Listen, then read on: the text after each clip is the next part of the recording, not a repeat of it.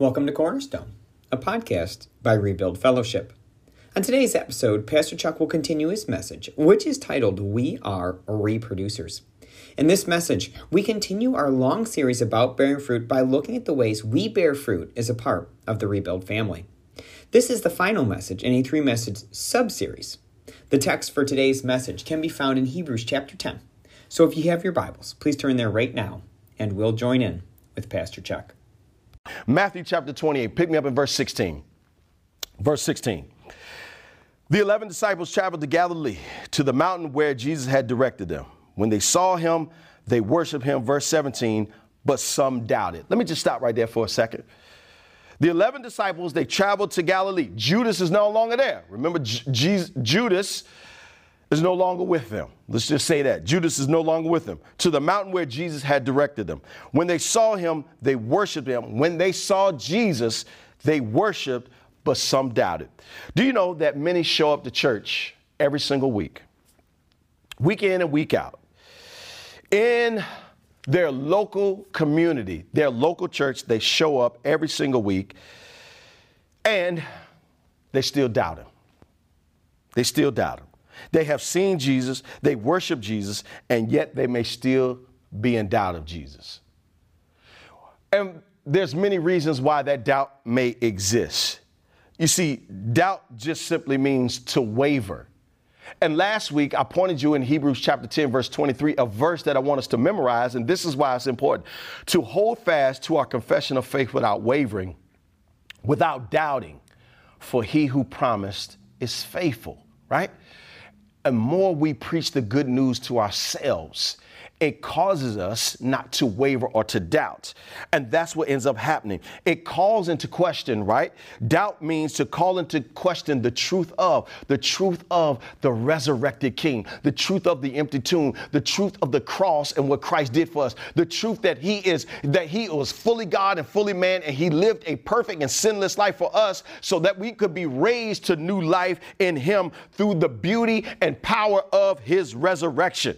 Now, I need to make that clear because I don't want us to lack confidence in this. And when things happen in our lives, well, it will impact our ability to be confident in the promises of God. But remember, we've learned through our Morning Glory prayer meetings, that's what hope is. Hope is the confident expectations and the promises of God that is rooted in the truth and the strength of who our God is. And so I don't want us to lose that confident expectation that we have in him, that no matter the trial, no matter the struggle, no matter the difficulty, our God can see us through and our God can lead us out and our God will be with us while we are even in it in Jesus' name. And you see, I want you to also, right, I want to help you here, my brothers and sisters. I want you to know that doubt is common in the walk of a Christian. Doubt can be a moment in the lifestyle of let me say that again, because I need you to get this.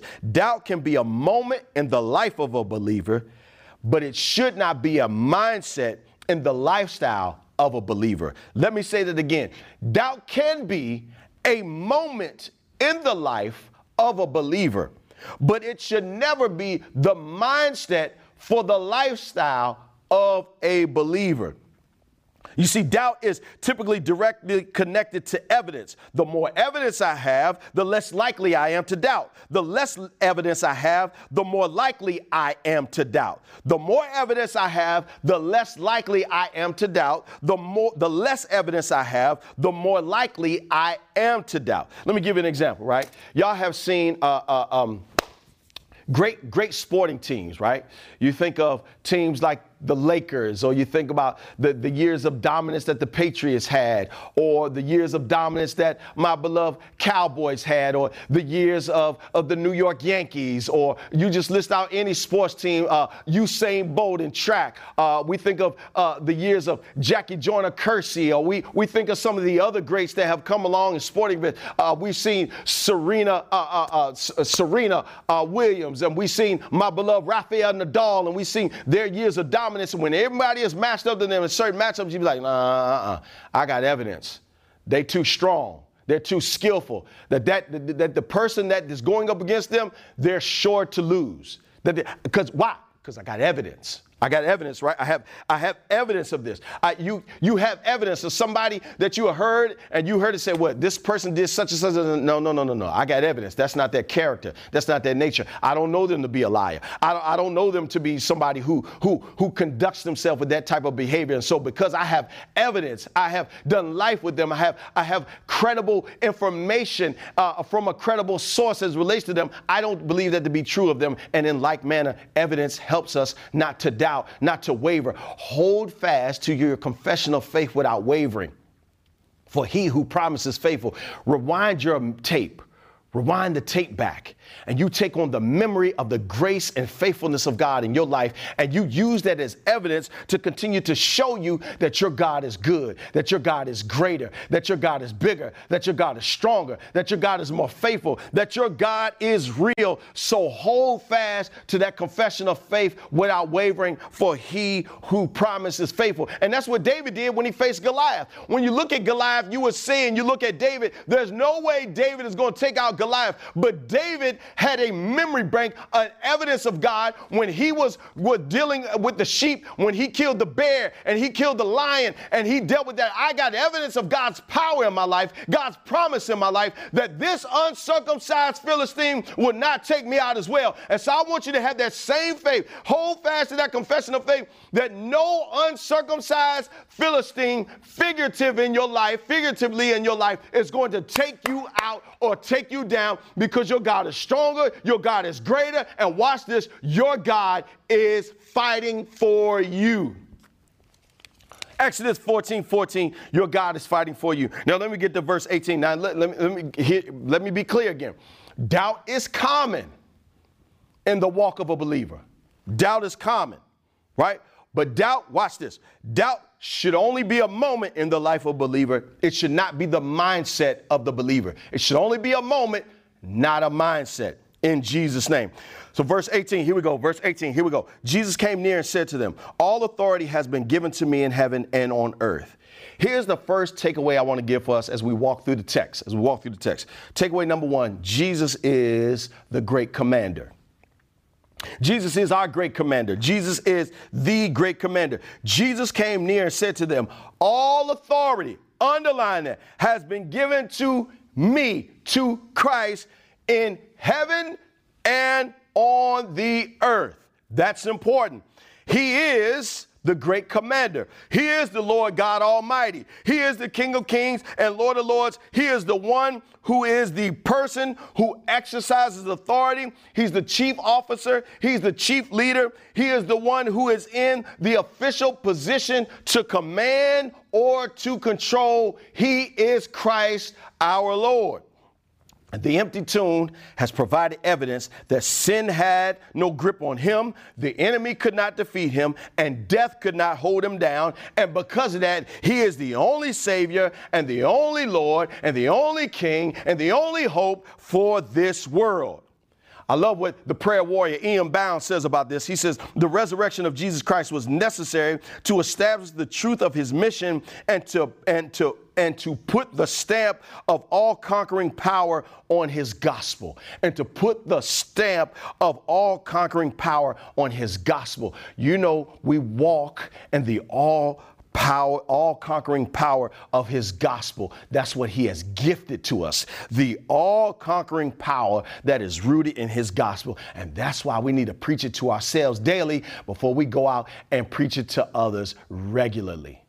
We got to get this into us so we can get it into them. The empty tomb has provided us, listen, the empty tomb has provided us with an eternal transfer and an earthly triumph. It has provided us with an eternal transfer and an earthly triumph. Let me bring in Colossians chapter 1 so you can understand this eternal transfer. Colossians chapter 1, verses 13 and 14. He has delivered us from the domain of darkness and transferred us to the kingdom of his beloved Son, in whom we have redemption, the forgiveness of sins. Do you listen to that? He has delivered us from the domain of darkness and transferred us to the kingdom of his beloved Son, in whom we have redemption and and the forgiveness of sin. We have been transferred from the kingdom of darkness into the kingdom of his light. Now, here's the eternal triumph that we can see from 2 Corinthians chapter 2 and verse 14. But thanks be to God, who in Christ always leads us in triumphal procession, and through us spreads the fragrance of the knowledge of him everywhere. But thanks be to God, he's leading us in triumphal procession, which means we're walking forward in victory. That's what triumphal procession is. I've never seen a championship team. I've never seen them go back to their beloved city or country by which they live or reside in, and that there's not a parade or procession of triumph or victory. I've never seen it happen. It's been something that has persisted historically from generation to generation, from culture to culture. There's always these parades or triumphs of victory when they access or obtain victory. And in like manner, every day you have victory. Every day the Lord wakes you up, morning by morning, new mercies you see. Victory, victory. The grace that is sufficient for you, that aids you in your weaknesses, has been provided to you. Christ, the hope of glory, dwells within inside of you. The Bible says he has given us his spirit, to obtain the power to be witnesses of him. We access victory every single moment that we live and exist in this earth because we are in him and he is in us. We have the victory, and we should be walking forward in victory every day. Every day we're walking forward in victory because Christ, the hope of glory, I can't state this enough, dwells within inside of us. Listen to the way another missionary says it. He says it like this: the Spirit of Christ is the spirit of missions. The nearer we get to him, the more intensely missionary we become. Why? Let's go back to that other verse, 2 Corinthians chapter 2, verse 14. He says, through us spreads the fragrance of the knowledge of him everywhere. As we grow in grace and in the knowledge of our Lord and Savior Jesus Christ, his spirit should give us the spirit of missions, of being a service to our community and to the very ends of the world. And the nearer we draw to him, the more intensely missionary we become. The more we grow in that grace and knowledge of Jesus Christ, the more we will understand his mission and our kingdom responsibility and assignment to go into all the world and to push back darkness, to eradicate darkness, and to decrease lostness and to eradicate lostness, because Christ, it's not his will that any should perish, but that all should come. All, he came into the world for all, so all should come into a saving faith in him and in him alone. Which leads us to our second takeaway. Jesus has given us the great commandment. Verse 19, Jesus is the great commander, and Jesus has given us the great commandment because he is the chief and he's the one who gives the commands. Watch this, verse 19, go therefore and make disciples of all nations. Underline it. This is why I have entrusted and committed my mind and heart to asking the Lord to make us a church of all nations. Our city, again, looking back at the census report, our city, our triangle area is extremely diverse. It's very diverse. And because of that, I believe that we should be proclaiming the diversity of the kingdom and reflecting the diversity of our community here at Rebuild Fellowship. We should be proclaiming the diversity of the kingdom and reflecting the diversity of our community. Our community is diverse, and so we want to reflect the glory of the Lord in that way. The Imago Dei, the image of God that exists in all its beauty in the triangle area. We want to be a church of all nations, all nations. And here's something special to me, why it hit me, because I believe that according to the prayer that Jesus taught us how to pray, if his will can be done in the earth as it is in heaven, and there's going to come a day in heaven where all nations, all tribes, all tongues are around the throne of grace, are around that great almighty throne, and we're singing his praises, and we're crying out, holy, holy, holy, worthy is the Lamb of God that was slain for the world. If that is already happening or starting to happen, take place, I'm just so excited in my mind right now. If that's happening, right, and will happen, right, in heaven, I believe that the Lord said it can also happen in the earth, and I believe that Rebuild Fellowship can be a temporary earthly throne of grace by which all tribes, all nations, all tongues that exist in the triangle area can come together and we can cry out, holy, holy, holy, worthy is the Lamb of God that was slain for the sin of the world. Family, I believe it's true, but it has to start with us. We have to be the love movement. We have to learn how to love one another, right? We have to learn how to be intentionally loving one another as Christ has loved us. We can no longer remain comfortable. The Lord told me specifically, he said, hey, when you look at this Great Commission passage, he told me this many years ago. I'm bringing you into what he told me many years ago. He said, listen. This is what I want. There's no comfort in the commission, but there's a promise for my purpose. Well, see, there's no comfort in the commission going out into all the world and engaging and loving people that don't look like you, talk like you, vote like you, act like you, watch the same TV shows or like the same TV shows that you do. But it's not about us. It's about Christ and his mission, his message, and his glory. That's what it is about. It's not about us. We have been bought and purchased by the blood of the Lamb, and we don't get to make the rules.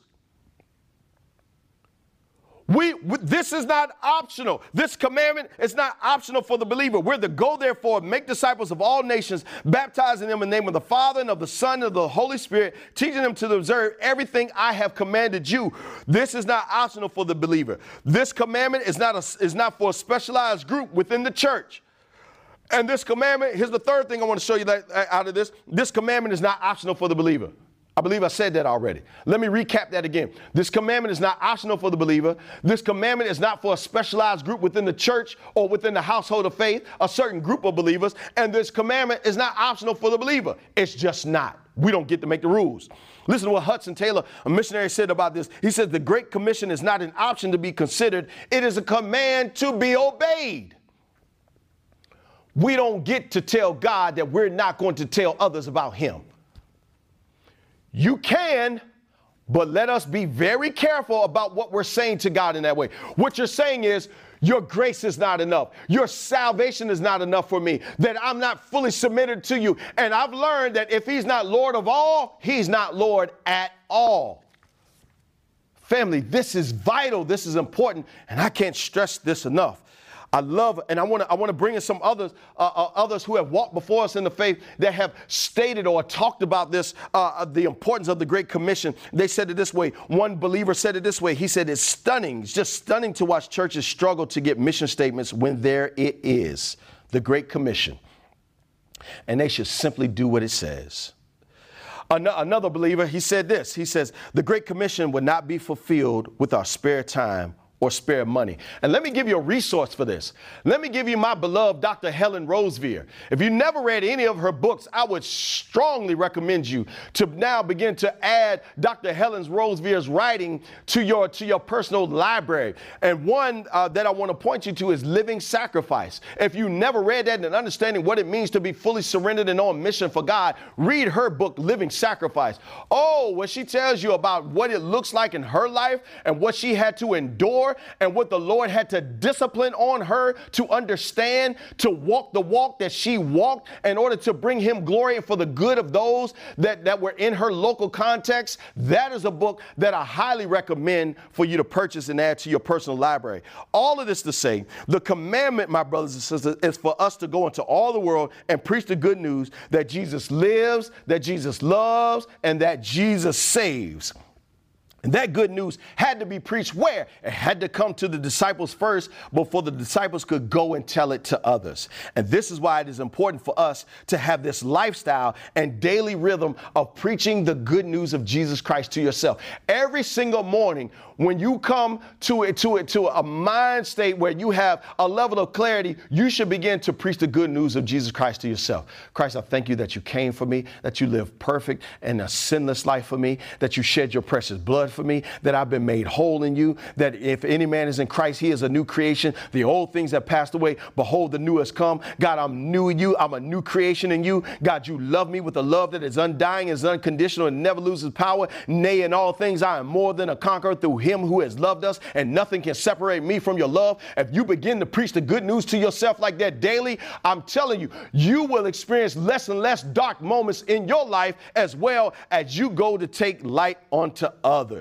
We are, my brothers and sisters, we're brand ambassadors. 2 Corinthians tells us that we are, 2 Corinthians chapter 5, that we are ambassadors that Christ wants to make his appeal through. So the one who has all authority has sent us to be kingdom representatives or ambassadors that he has given his authority to go decrease darkness and lostness in our local context.